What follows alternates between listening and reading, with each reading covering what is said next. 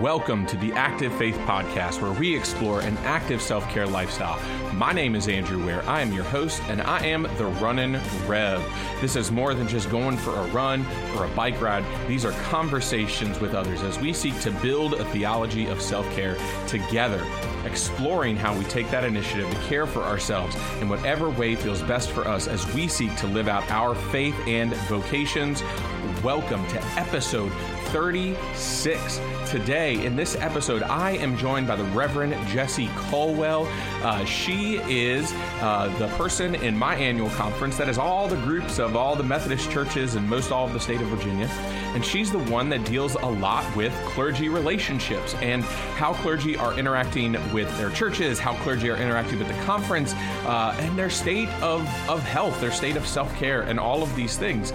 And you'll hear in the episode a lot of the stuff that Jessie does, but I thought that this would be an excellent opportunity for us to talk to someone who is in this space and works in this space of helping others in these situations create and form good self-care practices in their professions. And so, Jessie and I talk about it a lot from a pastoral perspective, a ministry perspective, a church perspective, and yet I think a lot of the lessons here transcend this vocation and transcend into other vocations. And so let's go along this journey and let's hear this conversation that I have with Jessie.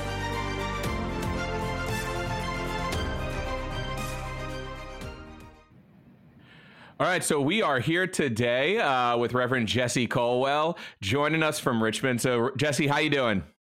I'm doing great. Thanks for having me, Andrew. Yeah, definitely. I was so excited to get Jessie on to come and join us for this episode. So Jessie, before we get started, why don't you tell the folks, who are you, where do you call home, and how do you practice self-care? All right. Absolutely. So I am Jessie Colwell. I'm the Director of Clergy Excellence for the Virginia Conference, and I'm starting my second year here in this position. So I'm still learning all the things that I'm supposed to be doing, and it's been an exciting time to try some new things as well. So healthy self-care, something we're always striving for as clergy, right? Yeah. And I think it's hard because as clergy, we care so much about God's people that we are willing to sacrifice ourselves, right? And some of that is our call, and yet we are also called to care for ourselves so that we can care for God's people.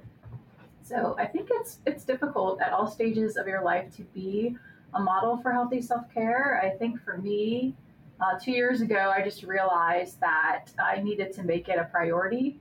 In the Methodist Church, every year, they have this evaluation, and they have these clergy effectiveness standards, and you have to pick which one are you going to work on. And every year I pick self-care, every single year. And so I think that 2 years ago I was just like, okay, I can't just keep picking this and hoping that it will get better. I have to actually do something about it. And self-care is holistic. It's mind, body, and spirit.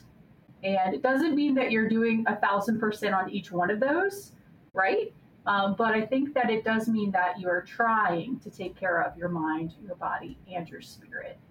And, some of us do this in different ways. So what I'm going to talk about today are some things that have worked for me, but also that there's this huge pool of resources. And Andrew, you've talked about some of those things that are available for people to try and see what works the best for them. So definitely. Yeah.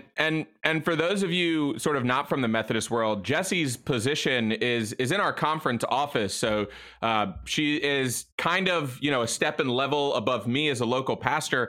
And her job really is to look after the local pastors, look after all the ordained folks in the conference, make sure that everything is going well. She receives and intakes all the new clergy, which is something that she's doing right now. We're about to go through that process again for another year. She sits and works with our bishop and our cabinet on appointments. She makes sure that clergy have what they need to do things. And I mean, that's why I wanted to get her on here, because at least from a clergy perspective, she provides that insight of, Jessie's the person I call when maybe I need some leave in order for renewal, for rest, for sabbatical, for those kinds of things. She's the person that I call whenever my relationship with the conference is in need of some sort of change. And whether you're working for the church or not, that kind of understanding and that kind of insight really brings into perspective from that upper level. Because the conversations that Jessie's having are conversations that our clergy aren't just having with leadership in the church, but they're conversation that I'm sure you listeners are having with your human resource department, your whoever is observing you, their conversations you're having with your family. And so, Jessie, let's start right at the top where I kind of start a lot of these episodes is like why you gave us a little insight, like why are you practicing self-care and why does self-care become such a vital thing for us to practice? So the thing I think I realized is like, nobody's going to do it for you, right? Like, I think there are churches that might, and organizations that may do a better job of holding their clergy accountable to self-care. Like, we even have a self-care covenant in Virginia we created that people will go through with their churches and sign. So I do think that it is a responsibility of the organization and the church to care for their pastor, but also how can we model that this is important? And just to clarify, I'm not on the appointed cabinet, so like no. I just want to make sure people know that. Like, I'm not. No, it's okay. She serves as an extension. Yeah. But I think that one thing that we talked about this year, and I'll talk about myself here in a minute, but one thing we talked about with our clergy is how do we start this process from the beginning? And so one of our opportunities to embody holistic self-care was with our provisional members, because they have to have these 2 in-person residency events every year. So we talked about what would it look like to have an embodied soul care experience for these folks. And we took that as kind of our theme this time, how to embody the gospel. And we gave folks the option of going rafting down the James River, or staying at the retreat center and doing some prayer walks and godly play. But we really wanted to show the class coming in and all those who are there, because it's class 1, 2, 3, and 3 and beyond, that this is important and vital, and we are going to now include that as a part of all of their events, an opportunity to be outside and do some embodied spiritual self-care and reflection and just be in God's nature and presence. And so I was really excited about that this year that we started, and it seems like it was a great opportunity for the provisionals. I mean, when do pastors get to go rafting, right? Like, unless you're like leading a trip or something, it's just hard to find the time to do some of those. And it's, can be a little pricey. Now, we found a deal, and we, some of the buses were from our churches nearby who bus people over. So we were good stewards of the conference's funds to make that happen. But what a great opportunity for people to know, like, we care about you so much, we care about your soul, and we care about you connecting with God in nature, that we're going to give you this opportunity at this event where you're normally in a room listening to a lecture.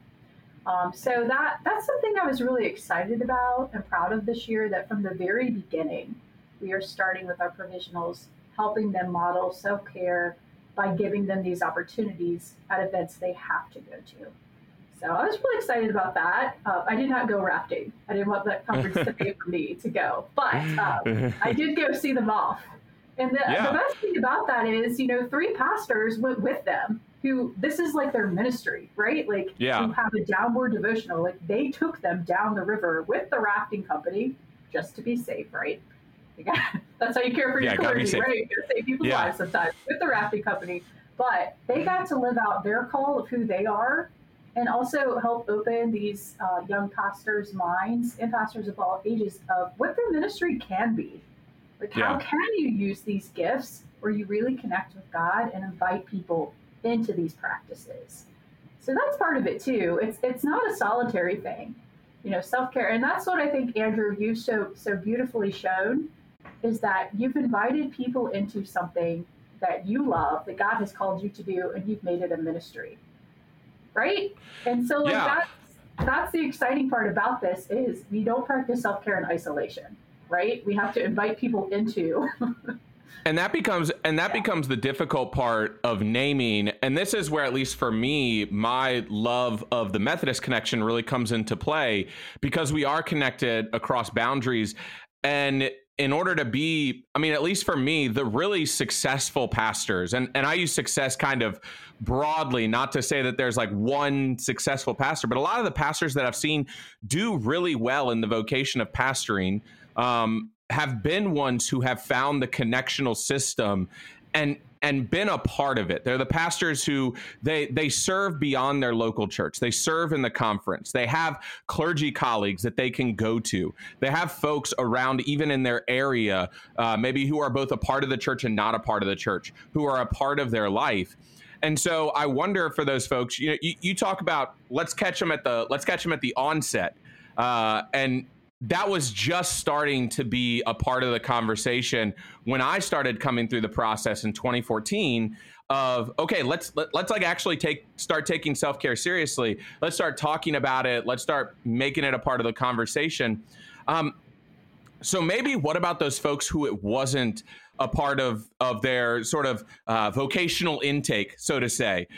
Sure. Yeah. What can we do to really begin, not to like shove self-care down their throats, but to help them understand the importance of, and not even making it just like a day off, but making them understand of, taking rest time, having a community around to support you, having good mental health support around you that really cares for yourself. All of these things that we've talked about here on Active Faith. Mm-hmm. No, absolutely. And I think there's different things that you can do as a boss and, a pastor, and also in your office if you do have coworkers. If you don't have coworkers, I would say a ministry group in your community is really important. It may not be your denomination, but there are other pastors nearby, and you can gain such collegiality and support from those folks. So that's what I would say too. Like if you're beyond the provisional process, if you're never in it, if you've been in ministry forever, or maybe I find a lot of folks who transfer into this conference just don't have those connections, right? Like they're not connected to people. So how can we, at each district level, especially now that they've been combined, make sure that there are people out there who are not connected? But I would say some things that you can just do and think about, any pastor, any organization, any extension ministry as well, is how are you spending your time? Because we only have so much time, right? And sometimes our time is taken away from us in ways that perhaps we were not planning, and that's ministry, right? And I think it's funny, we as pastors try to plan our day. Yeah. And then God has other plans, or the people of God have other plans and demands for our time. But I think that there's a couple things you can do each day to practice good self-care. And this goes for anybody, whether you've been, have gotten this in our process or not. But I think just starting your day off well, and for me, that's devotion and prayer time. And so a lot of it actually I do in my car on my way to work, because I know once I come in the office, there's just so many things waiting for me. So I'll listen to a podcast, I'll listen to some amazing, music, and I'll have some prayer time in my car on the way here. And for anybody, you might want to read a devotional, you might want to read the Bible. As we were preparing for this, I was reflecting on Colossians 3:23, whatever you do, work heartily as for the Lord and not for men. So God cares about our work for the Lord, and we should give it our all. And part of that is how we are caring for ourselves and God's people. The other thing I think that's really important is just boundaries. I think that's hard, again, for pastors, right? Because people die, and that is a priority to respond to the family. And sometimes you might have 3 deaths in 1 week. But I think the thing about boundaries is not just having them, it's communicating them. So especially if you have a vacation coming up, especially if you're taking some Sabbath time, communicating that with your church or your organization. Because people are more likely to respect your boundaries if they, in fact, know about your boundaries. I mean, sometimes not, right? But for the most part, if people know you're going on a family vacation or that you've been setting aside these days for a long time, and your leadership can also help protect those boundaries for you. So boundaries are important. I think for me, I try not to respond to email outside of office times. I will check the nature of what I do is more 24/7 because it is some emergency response depending on what's happening with pastors who might need to go on leave immediately. So part of that is the nature of my job.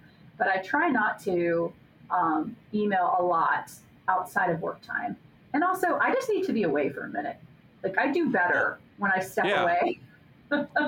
Well, and I kind of told, and there's even something about how that time away is being spent, because there's also that nature where you outline to people, I remember when I was really early in ministry, it was, I think I can't remember. I think it might have been my second appointment, the second church that I served.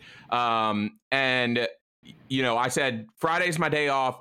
And like, I don't answer church calls on Friday. Like I don't answer my phone. I turn my email off, and got a lot of pushback from that. Cause they're like, well, what if we need you? Or what if something happens? Or, they try and concoct all of these grand, things that might happen where, I could serve 45 years in ministry and it would never happen to me once, especially let alone on my singular day off or one of my 2 days off in the week. And I just remember saying that, like, gosh, don't I deserve like a time where I don't have to worry or stress about my phone going off, about someone calling me? And then I was reflecting about the vacation that I had, a few weeks back with some of my church members. And they're like, how was your vacation? And I told them, I'm like, well, in a lot of ways, like it didn't feel like vacation. We got that really nice, 3 or 4 days at the lake, and that felt really great and nice. And even spraining my ankle, like that wasn't going to prevent me from enjoying vacation. But then coming back and, my kid having COVID and then having to isolate, and they're like, oh, but you got to rest and relax at home. I said, it wasn't really relaxing because, our anxiety, our stress, it was all heightened.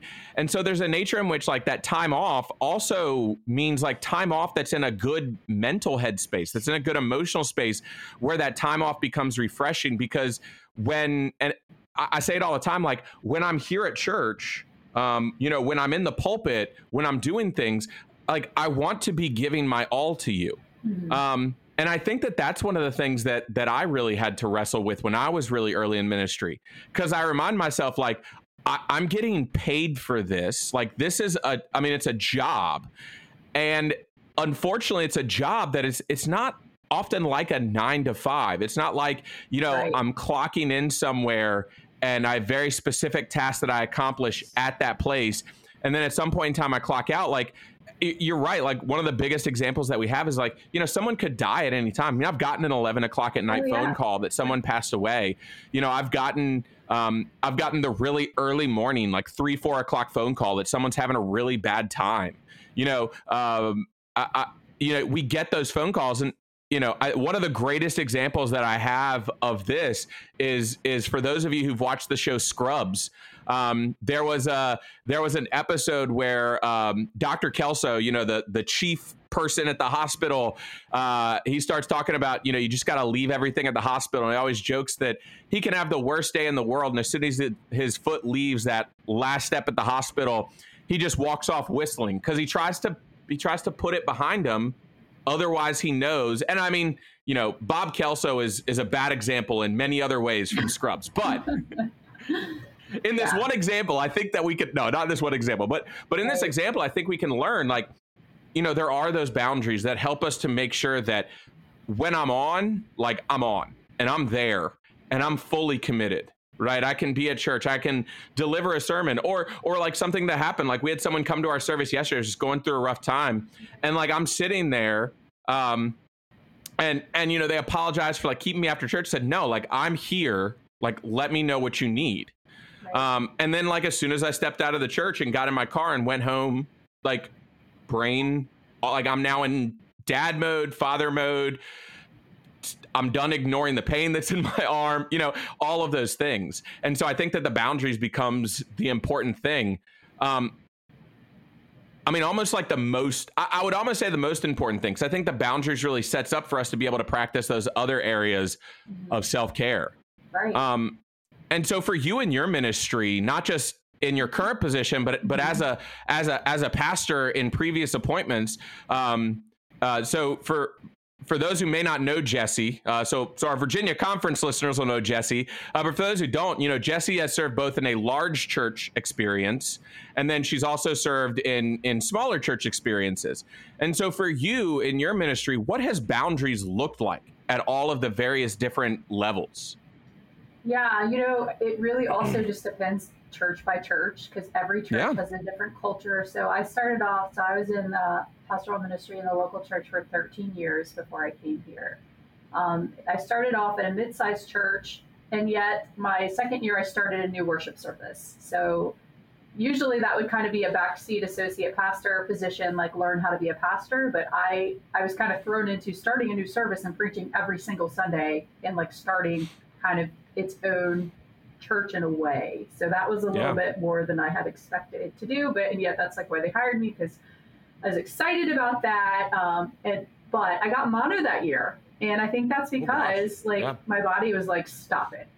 So, and I was young and I was like, I can do all these things, And I think that, one of the self-care things you have to realize is just like realistic expectations for yourself. Like one of the most powerful things for me that I've learned, especially this year, is like, you literally can only do so much.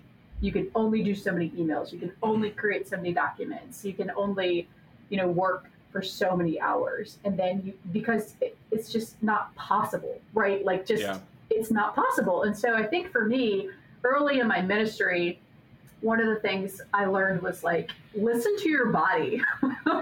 Like you said, your body is always talking to you.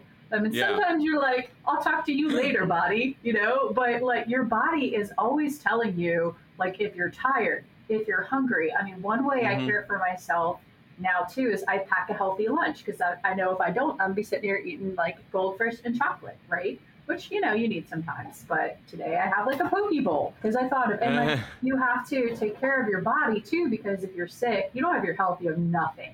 You have nothing. And we know that as a pastor too, watching people go through all these things. So I think I learned early, and I was just trying to do too much. There were people who were there to help me, but I think I was trying to like prove myself in a way, like to myself, like nobody was putting these expectations on me, right? Like this was all self-induced. No. And I mean, we do that. Yeah. I mean, we do that all the time as just human beings. Like we feel like we need to prove our worth. Mm-hmm. And like, if I'm not proving my worth, then what is it worth?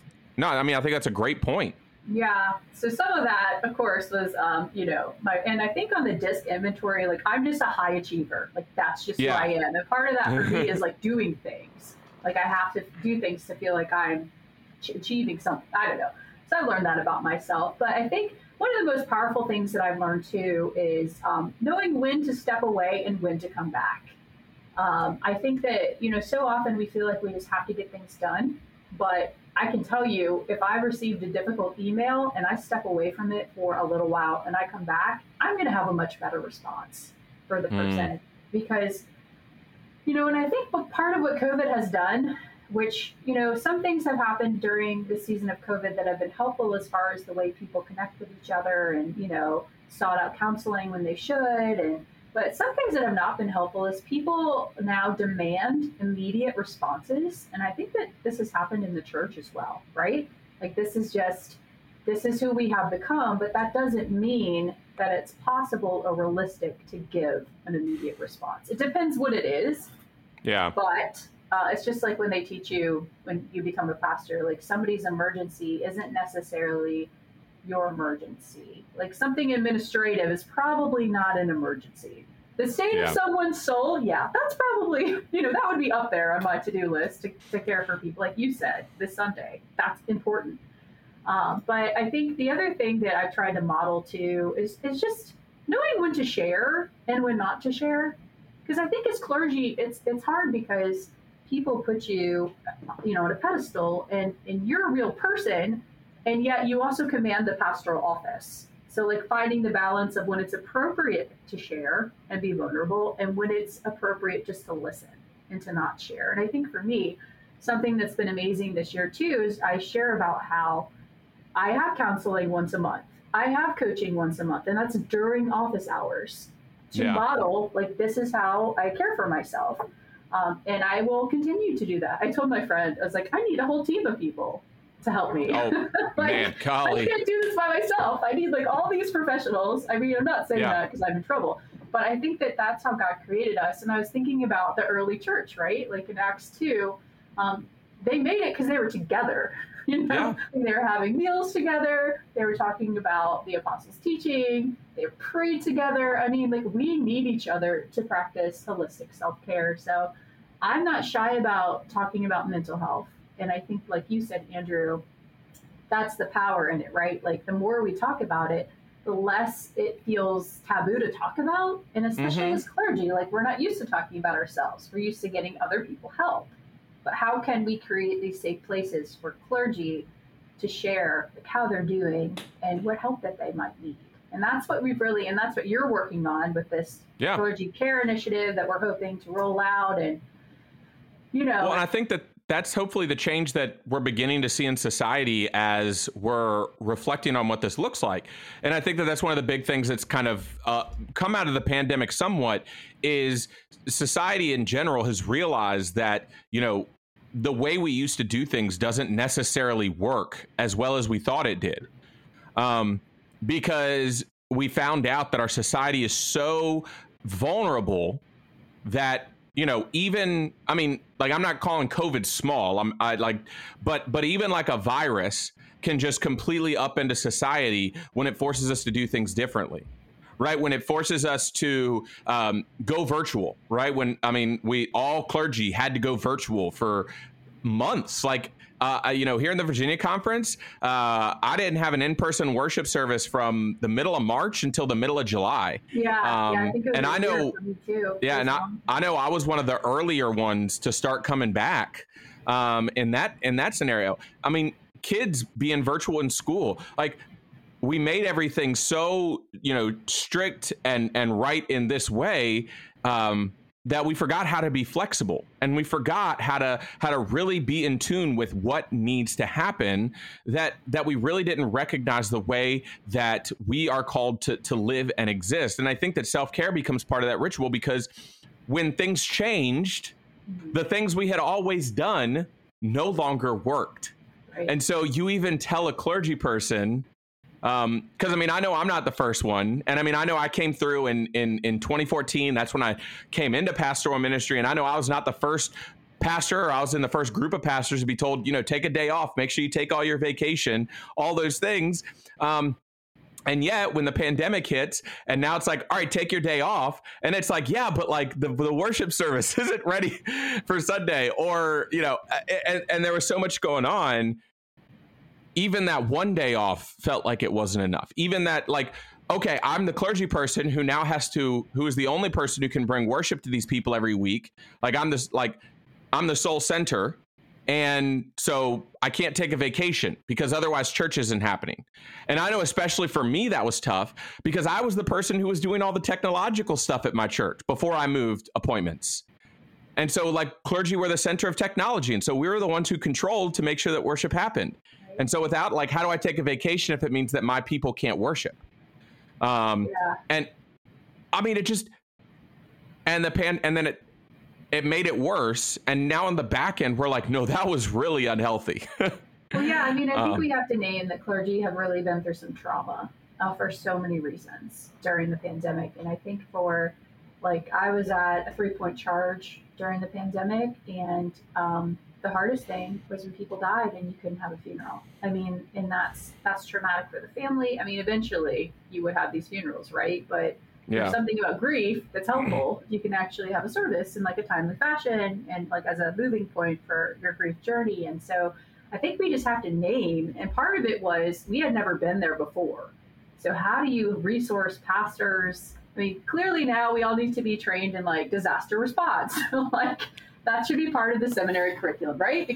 Or financial stewardship or technology, right? Like, that should be now part of what they are teaching pastors before they're sending them out. But I think if we've learned anything, we've learned about adaptive leadership, and that is ministry. And I think that's also helped me let go of some things as well, because like you said, what I had always done was not working. But it also allowed me to let go. And I think that the blessing is that there was some innovation that could occur. And, it opened the door to see, wow, like there is another way to do ministry, and how can we do this effectively? I was surprised. I did all my Bible study during that time, and I had a mainly older congregation too, who, technology was not their favorite, and yet they were willing to try. some things that maybe they weren't willing to try in the past because it was all we had. So I think we have to name that shared trauma. And that's something I think as pastors, that's so hard. We compartmentalize in the moment when we're, like you said, like caring for people. But then at some point, we do need to like work it out, right? Like we need to talk to somebody about it. Or something that really helps me as a self-care practice is journaling, because I'm such like a thinker. Like that's why I'm just always like systematic in thinking rather than feeling. So journaling really helps me connect my mind and my heart to like what feelings come from this experience and how can I like what's really going on. Like sometimes I can't name how I really feel unless I'm like writing about something. I'm like, oh, that's what's been happening. That's what that's from. Sometimes you can't find out the root of what you're feeling, right? But there are ways to try. And I think that that's what's powerful about us as Methodists is we have liturgy for that, right? Like we have prayers when things happen. Like we have services that we can do. We can help people have these experiences in their own life and go to physical places and pray with them and for them as they're moving forward in their own, journey. So I think that that's really powerful. Like liturgy, that's always been a powerful part for me. Like my dad passed away 2 months ago. And something that's just been really powerful for me in my grief journey is just like going to places that he really loved and not even like saying anything, right? Just like going there and just being present. So I think that there's always more we can be doing to take care of ourselves, but just starting out with some really simple practices and clearing time and trying some new things. Like I was never like a meditation person. I was like, no. But I have to tell you, some of these, Bible guided meditations like are really relaxing. I like the shorter ones. Right? It's like you have to be open, and as we're growing too, like you have to be open to trying new things, and that might get you excited to, get back to some of the things you used to love to do to care for yourself. So I just, there's a lot of things you can do. And for me, being self-care too is like being encouraging to other people. Like that's always just been part of who I am, and encouraging other people to take time off and care. Like I think the last thing I always say to our provisionals or anybody retreat is like, take care of yourself. Because I want them to know above all, like that's what's the most important thing to me, like, that they're okay and they can continue in ministry. So I don't know. I'm not sure I answered any of your questions. But I continue to just come back to, it's become more a part of our psyche to begin to look and understand what am I doing to make sure that I am, as in a good space as possible to be able to do what God is calling me to do. And I think when we begin to answer that question and we begin to understand that I need to do X, Y, Z, or I need this, I need that, I need to do this. It's really getting in that mindset to say, I need this. Jesus went away. He stepped away. Jesus knew when to step away for a minute from the crowd or to sleep. There's a storm, but Jesus needed a nap. I'm just saying, like Jesus modeled for us some healthy self-care practices of knowing when to trust his disciples, right? Like Jesus, like, okay, I'm going to go away for a minute. You're fine. Well, and I think that there's always this thought process of, man, I wish I could take care of myself that way. Yeah, like, wouldn't that be nice? Yeah, I'm pretty sure I'm pretty sure I've heard that before, and I want my response to be, well, why not? Like, why not? Why can't it be acceptable? Like, in the midst of like a really tense like meeting at church, for us to just like stop and like walk away, maybe, I don't know, like, or why can't it be just like, if it's a really busy, hectic season, right? I mean, I think at this point in time in ministry, it's been 8 years since I've been in ministry. This is my 8th year in ministry. Like at this point in time, I think it's a given to my SPRCs that the week after Christmas and the week after Easter are just like automatic vacations. Like they just write that on the calendar at the beginning of the year. Why can't that just be a given? Why do we feel like we have to we have to ask for something like that? Why can't, and I even, this is a lot more on society, but I think society has made that mindset so typical that we desire things that we actually deserve. Yeah, I think, again, it's about communication. Like one thing that I always did, nobody ever told me to do this. Who knows why I did this, but I always did a pastoral report, and I even do one now for the bishop every month. And I do that for a lot of reasons. I do that, one, because I'm a high achiever. And I'm like, look at all the things I've done.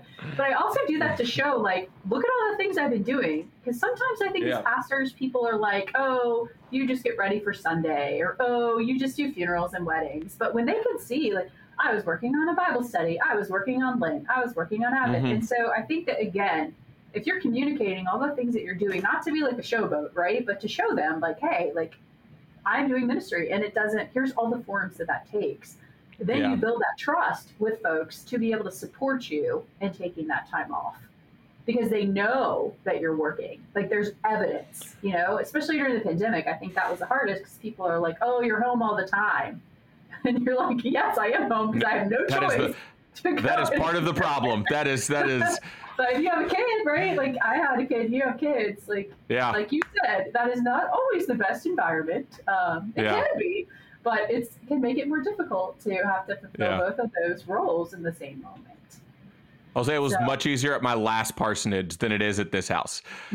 We had like an office in the basement. This one, I actually was like, nope, I'm going to be the only one in this office because there's no place for me to work at home. It's hard. I mean, we found ways to adapt to that, right? Like, because we had to, and it was great, I'm sure, to have a little bit more time with our kids. Like, right, there are some blessings in it, and yet it's still difficult, I think. But the other thing I would say for self-care is, like, get to know your coworkers and your leadership, because they will encourage you in your self-care, and you can journey with each other. Like, one of my favorite memories so far of working at the conference office is when RJ set up the Walk at Annual Conference, Walk Right. Yeah. And all of us here in the building knew we probably wouldn't be able to do it because we had other responsibilities. Like, we have the service of order and ministry that day, and it's a whole, anyway, we desired to support him and be part of the conference, but we knew that we couldn't do it on site. And so we did it here. And it was such a great time of, one, honoring our coworker who had planned this and to support, the conference through mission, but also just having some time to go on a walk with people. And so, I always say you have to know where you can borrow a fork, right, in your office. And you only know that by getting to know all the other people in your office, right? And like, by finding kitchen and stealing silverware. Right. And so now I know I can go to the business office because they always have forks and are willing to share. Right. But I would not know that had I not, I think that you have to seek out these relationships too as a pastor. But your ministry is just so much more rich when you know the gifts and graces, and then you invite people along with you in your journey of self-care. Because the most powerful thing is when somebody calls, like, your staff or your SPRC chair, and they're like, where is Pastor Andrew? Where is Pastor Jessie? And they're like, oh, today is Pastor Andrew's Sabbath. So, hey, what's going on? And knowing that person will pass it to you if it's an emergency, but also knowing that person's going to protect you, all the other things you're trying to do if it's not. So you have to have people, helping you to do these things. Like you said, again, like, how are you making it a priority in your life, though? Yeah. Well, and I mean, I'll just read it. Like, this is how Jessie, helps other pastors in their journey, is telling them these things. And so, whether you're a pastor or not listening to this podcast, like, a lot of these are tangible actions that we can take in our lives. We all should have time off of work. We all should have spaces and places, even within, like, wherever we work, where we feel like, whether it's just someone who's in your office who will listen to you, someone who's in your office who can help you in certain ways, and then it's creating spaces within your vocation in order to care for yourself. Because, again, whether you're in the office, out of the office, whether you're working from home, what does that schedule look like? What does that community that surrounds you look like? And this is where I often talk about the different kinds of community that we experience. And I think my journey as a pastor has taught me more than anything, because I often say that my relationship with the church is so warped that it's so hard to think of the church in the same manner of community as, like, people who are members of the church do. And I remind a lot of my friends this is a lot of times I'm not a part of a church because I've chosen to be a part of the church, like that specific church. Is that I'm sent to that church. Like I serve because that's where God and my bishop have appointed me to. And that's not a bad thing because one, it's a vow I have taken in the Methodist Church. And two, it's kind of a whole trust exercise with God and my bishop and the cabinet to be able to say, no, I trust that this is where I'm supposed to be and this is what I'm supposed to do. And so what are those other communities, right? We've got family community. We've got friend community. You've got colleagues who are around you. I've got my wife and my kids. They surround me with love and grace. I've got my in-laws. I've got my parents. I've got all of my family and her family. I've got my friends, my running community, those who are here around me in Suffolk, Virginia. I have other clergy colleagues who I can just go and vent to and tell them how terrible something that happened at church was. And like, the cool thing is they get it, like they understand. And so, we need to identify all of those different communities and even going back to like the finding the fork, like what can each of those communities offer to us to help support us as we continue to move along in our vocational practice?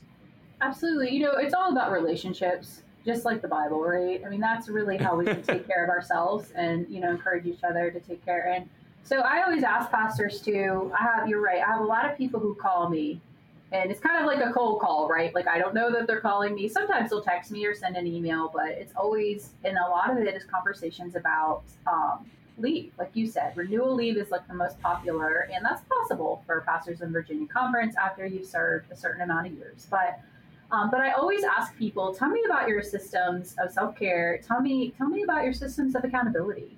So, and like how are people checking on you, and how are you sharing with other people? Like, does your church know that you are thinking about going on renewal leave? Like, do they realize that this is where you are at this moment in time? And I don't say that to be like punitive at all, but you have to have these systems of accountability in place because they're also systems of care.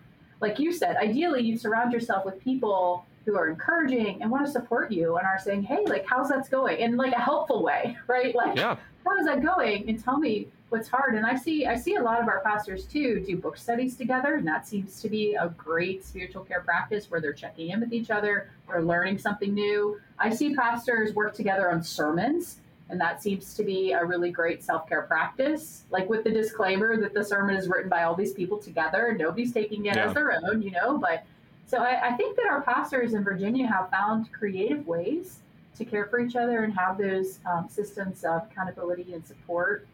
But then, the ones I would say the people who get in trouble the most are the people who feel like they're isolated or the people who have no accountability.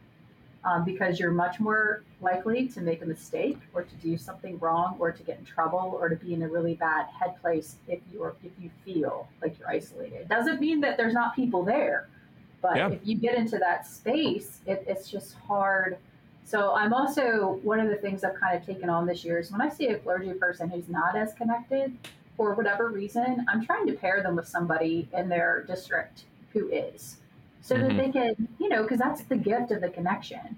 And I find that people do better, of course, when they're connected, even through the process of interviews and ordination. Like, if people have that support on the way there, they're much more likely to have a good interview and a good paper. Yeah. I mean, things happen, right? But for the most part, I found that to be true. So, and we're such a huge conference. I forget that a lot. Like, I grew up here, but some people didn't. Like, it's huge and it's hard. Yeah. In and be like, who are these people?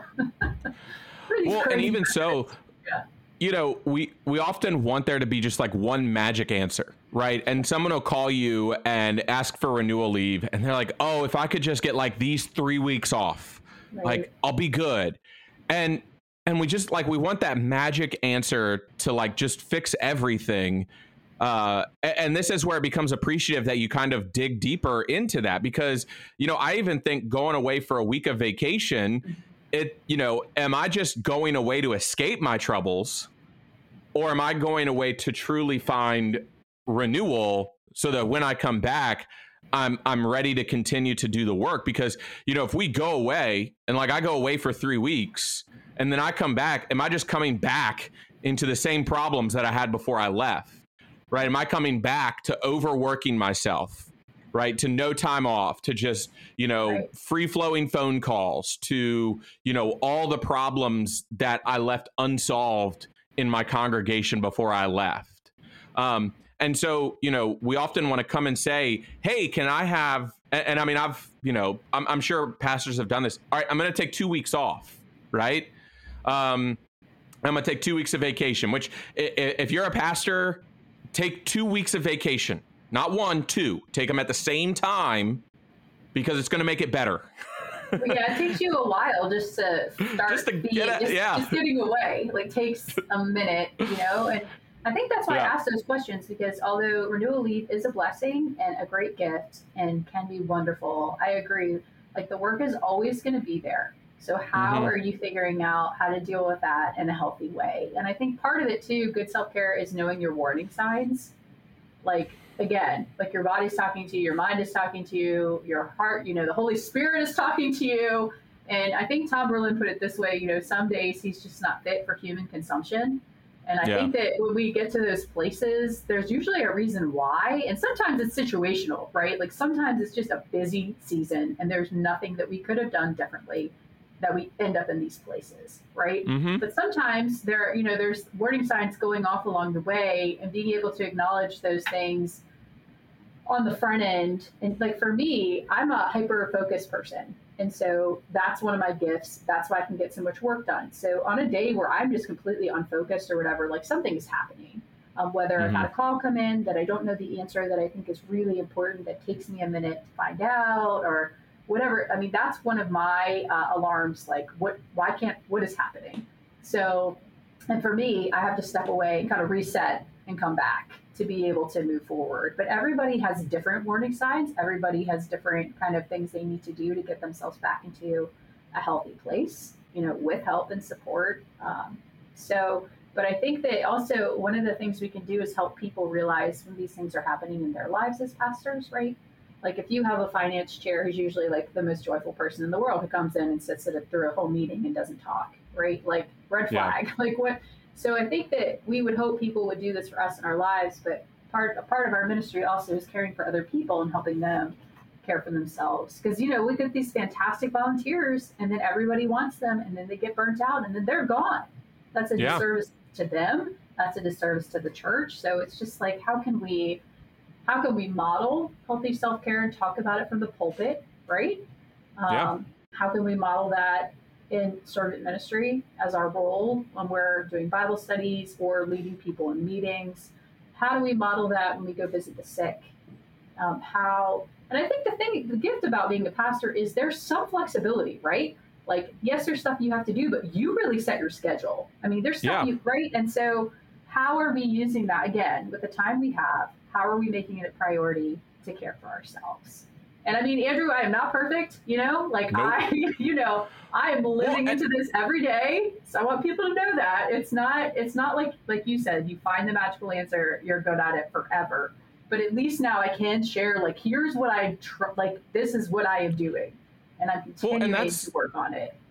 That's why I added the tagline, we're building a theology of self-care together, because I mean, like, I wish I had everything figured out. Like, it would make my life so much easier if I had everything figured out. I mean, I think that's why people relate to you, is you're just sharing, like, this is, especially lately with your injuries, you're just like, I try so hard and now I can't. But that happens to us sometimes, but what can you do? Like, there's stuff you can't do, right? But like, what does it give you the opportunity to do? I cannot magically heal bones. It's like my one big regret right now. No, but I mean, it really does help us to understand, where do we go to learn these lessons? And I mean, that's why I brought it here, because I realized that was my realization in the pandemic, was like, where is a space where we can talk about these kinds of things? And And that becomes the important concept, because I don't think I've had a guest on here who has self-care figured out. And yet I'm 30 something shows into this podcast and I've had, 20 something people come in here and talk about self-care and talk about their own, successes and failures with self-care. I mean, for those of our listeners who listened to Jessica's story last week, like that was just like a venting session about when everything goes wrong. Sure. We all have those days, don't we? Yeah. And coming to that place and understanding. And so it's that holistic nature that continues to drive it. And it's not going to be one thing that fixes it, right? It's not going to be, if I just take these 3 weeks of renewal leave, I'm going to be good. It's like, you're going to be good for like 2 or 3 days when you come back, but then, the problems are just going to mount up again. Unless you spend that 3 weeks, learning and discerning ways in which you're going to come back, and you come back and set those boundaries, or you spend those 3 weeks forming those relationships, and you spend those 3 weeks doing those things that's going to make it so that when you come back, you have the system in place to not need those 3 weeks again. Because, and I mean, one of the faults, I don't know, there's only so much renewal leave that you can actually give, right? And in the Methodist Church, we have a time-based system of how often and how often you can take renewal leave, and then based on how often, how much renewal leave you can take. And so it's like you can only take extended, renewal leaves every, 6 or 7 years. And you can't just wait 6 or 7 years. It's like, all right, I just need to get to year 7 and then I can take another, 3 months and I get that time off. You can't just live 6 or 7 years at a time. And I mean, Jessie, you're right. Like we can go seasons, right? And I mean, again, like the best example that I always have for people is just a pastor during Lent or Advent. It's like, all right, I can just get to Christmas. And it literally becomes, and I think for me, it's because of the self-care rituals that I built in place that it's like, all right, like it's time to just, I like my day off. Like, all right, this day off is what is going to help to get me to Christmas, so that after Christmas, I have my time off where I can really collect and renew myself. But it's like, all right, I got my day off. Or my days off, or I have like my daily devotion time, I have my daily run, I have, whatever it is, it's like, all right, this like, and naming, like this is getting me to Christmas where I can fully get into a rest and relax mode. Well, how are you planning that like for a year, right? And that was one of the things I had prepared, like what are you giving yourself to also look forward to? You know what I mean? Like what things do you have planned that are enriching your soul? Like, and how can you, just like we plan for Advent and Lent, like liturgically and logistically, how are you doing that for your self-care rituals? Like, how are you planning that into your schedule with trips, with events, with continuing education, time with friends, time away, vacation? Like, how can you plan your life now? The best laid plans, right? But hey, at least we can try. And so how are you doing that? And then who is helping you with that? Who is holding you accountable? Who is encouraging you, saying, hey, I remember you're going to take that trip. Are you not going anymore? Like, what's happening? We need people to ask us those questions. And so how can we make that a priority in our life, as well? So, yeah. I often say, like, when you're in seminary and you take your preaching classes, they kind of tell you there's two ways to develop a sermon. There are the people who plan and organize and write their sermon days, if not, lots of time in advance. And then you have the more free-flowing people who they put the effort in, like they put the time into the sermon. But they're the ones who you often see maybe with just notes. And then you'll often say they fill in with the Spirit.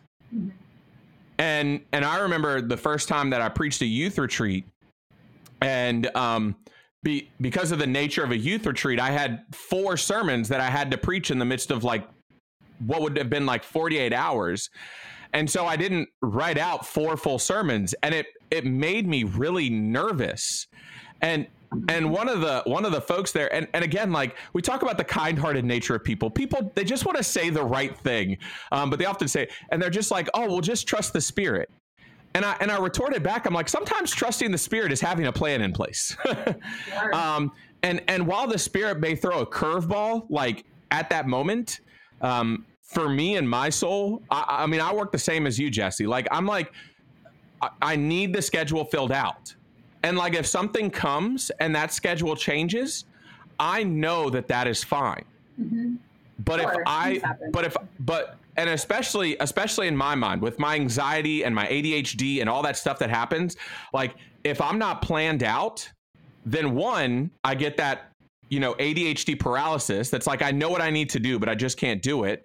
But even then, it's like, all right, when something happens, now I can move things around to make sure that all my stuff still gets done. Absolutely.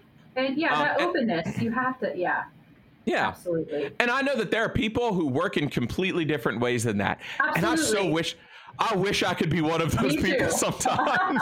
I do too. Absolutely. Well, that's the thing too. And I was just my brain doesn't work. Well, just like you said, though, it's like, how are you experiencing the world, and God? And I love, Augustine talks about our hearts are restless until they find rest in God. And so, what are some of those questions you can be asking yourself is, am I experiencing restlessness?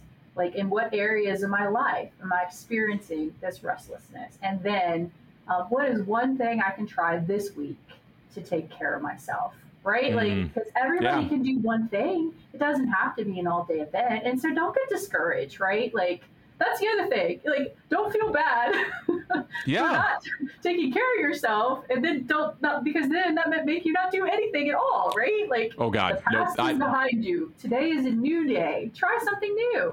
And invite somebody in that, or tell someone about your experience. Like, I tried yoga today. It was terrible, but but I tried it. So sometimes we just have to laugh at ourselves and have that openness to try new things, because you may find something that really speaks to your soul and helps you connect with God and other people. And that's all we can really try and do and celebrate. And so creating those spaces and opportunities for yourself to try some new practices, I think, is really important. I mean, what great nuggets of information that Jessie has offered for us today. This has been great. So before we wrap up, let's hit these end of podcast questions. So Jessie, what is something you have done that has made you feel accomplished? So I wrote a book.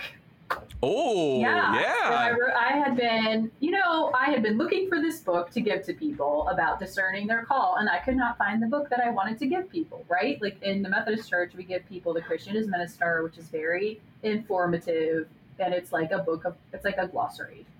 And I was like, we have to give people things that help them discern where God is calling them and to celebrate the calls of other people. So that's probably the thing I am the most proud of, because my hope is that it will help other people. And that's why I wrote it. And I celebrated people who are not clergy, who are laity and doing amazing things, and people who are clergy and have interesting call stories.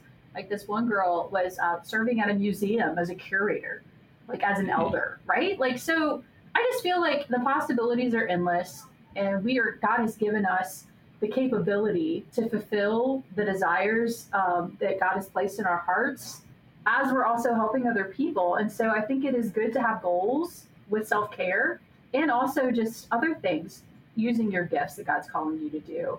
And having that goal, at least for me, I'm very goal-oriented, surprise. Yeah. But it helps you're moving somewhere. Like, you're not just stagnant. And it doesn't mean that some of my goals will ever be reached, right? But I think my friend Matt Roll had something online the other day, and he's just like, if your dreams don't scare you a little bit, you shouldn't have them, right? Like, you get to be friends with Matt Roll? Yeah, Matt Roll's my friend, and now my author friend. Well, we went to gym together. So he's been super encouraging. Yeah, and I'm part of this like author community now, and I love it because it lets each other up. So anyway, sorry. And I'm also proud I read a book the other day. I actually finished a book, There you go. A Hole in the World by Amanda Held Opit, which is amazing. Talks about Greek practices that we don't do anymore that are super powerful. Anyway, a little plug in for Amanda. There you go. So I've been very proud who do you of go myself. to when life gets tough? Oh, man. Who do I go to? Oh, so many people. Aside from God. Yeah, I mean, I always talk to my husband, and I talk to my mom, because I have an amazing mom. And then I talk to my counselor and my coach, and also just my best friend. I think best friends know you. That's true. Like, they have the history, and they can tell you, hey, this feels terrible, but remember that time? And you're like, oh yeah, like maybe this isn't as bad as I thought. Remember that other stupid thing you did? That other thing that happened? Yeah. So that's helpful. And then lastly, what is an upcoming goal that you have? Since you're goal oriented, right? Upcoming goal. One goal I have is for just professionally for our conference being innovative. And part of that's what we did with the provisional process this year. But I think just another personal goal that I have is I do want to write a Lenten resource. I love Lent. I'm such a weirdo, but I love it. I love it. Well, it's a great time of year. Right? It's just an opportunity to reset your life with God. And so I kind of wrote it a little bit, but Abingdon was like, who are you? So maybe one day they will be like, oh, yes, come write for us. But that's my other goal, is to write another book resource in the next, 2 years. And eventually I want to get my doctorate in pastoral care. Jessie, it's been great. So I'm gonna put in the podcast notes, friends. So Jessie talked really early on about the self-care covenant that we have in Virginia, in the Virginia conference. And whether you're a pastor or not, I really think it's a great resource for you to sit and reflect. And so I'm gonna put that in our podcast notes today so that we can sit and reflect. And then I'll also have Jessie send me the name of that book that she recommended, because I think that there's a huge role that's played in self-care and how we process grief. And how that works. And I think, we've seen that in a lot of conversations that we've gone through in this podcast. So Jessie, I want to thank you so much for joining us today, Andrew. Thanks for having coming me. on. Yeah. Absolutely.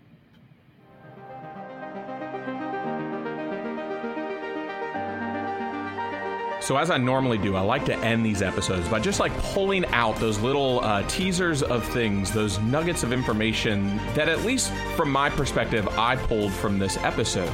And I really love that nature that Jessie talks about, that holistic form of self-care that we take, that it's not just one facet, it's not just one moment in a day, it's not just one day a week, it's not just those weeks of vacation a year. And it really came to light when she started talking about, folks who try and use the renewal leave to fix their problems sheerly by having the time off, but they're not doing anything under the surface to really truly address why they needed renewal leave in the first place. And I think for many of us, we want to try and treat self-care as just like a one-off. Like, if I take this one moment, if I take this one time and I do this one thing, then it's going to fix everything, right? I just take this 1 week of vacation and I'm going to come back and I'm going to be all right. But what we need to realize in our theologies of self-care is that self-care is a lifestyle. Self-care is something that we need to be intentional about at all times. And so self-care means that we need to be in tune with our bodies to know when we need those times away from either stressful, anxious spaces. And we need those times and we need those regular practices that help to fill and enrich us. We can't just expect one moment to fix all of our problems. We have to really be intentional about all of the practices that we are engaging in and how they are impacting the holistic nature of our lives. And that's something that we can practice, right? It comes with a daily practice of quiet time, of devotion time, of time just to yourself in a way. It comes with regular time with friends, with family, with colleagues, with communities. It comes with a regular understanding of a certain amount of vacation every year. It's all of these things stacked on top of each other that hopefully help us to live into this nature of self-care, so that even when we get to these high stress times that we might have, yes, we may need an extra time of renewal, but it is going to be in that time of renewal that we recenter on the practices that get us to that place in the first place. And so that is what is going to help us. And that's what I'm taking away from this episode. So make sure, let me know what you're taking away from this episode. So go and comment on the post or send me a message, whatever have you, about what you are taking away from this episode. I want to thank you so much for joining in this conversation. Don't forget to check out those show notes. We got all kinds of great information in there, including how to find Jessie, where to find Jessie. You can catch her over on her website. Check out the book that she published. Make sure to join us over in the Active Faith community on Facebook. And then make sure you follow and subscribe to this podcast. I would love it if you would help to support the mission and ministry that I'm building through this podcast. Go follow and subscribe so that these new episodes are just right in your feed when you need them. I would love it if you would help to support through a rating and review on Apple Podcasts. And then if you would help to support through my Patreon page, patreon.com/runninrev. I want to thank the Patreons we already have over there, David Vaughn, Pam Anderson, and Amy Dane, who help to just continue to support this ministry, to continue to make sure that this mission and ministry continues to go on and continues to go forward. And lastly, don't forget to share this with a friend. You know, I love seeing folks who will tag the podcast. Let me know that you're sharing it. Just let me know that you're listening and enjoying. I love to hear that people are getting things out of it, that we're learning things from it, and that we're growing together. I'm not an expert, but I want to create a place for conversation where we can all grow. And so now may God bless each of us, and may we find ways to stay active in and for God's kingdom. Amen.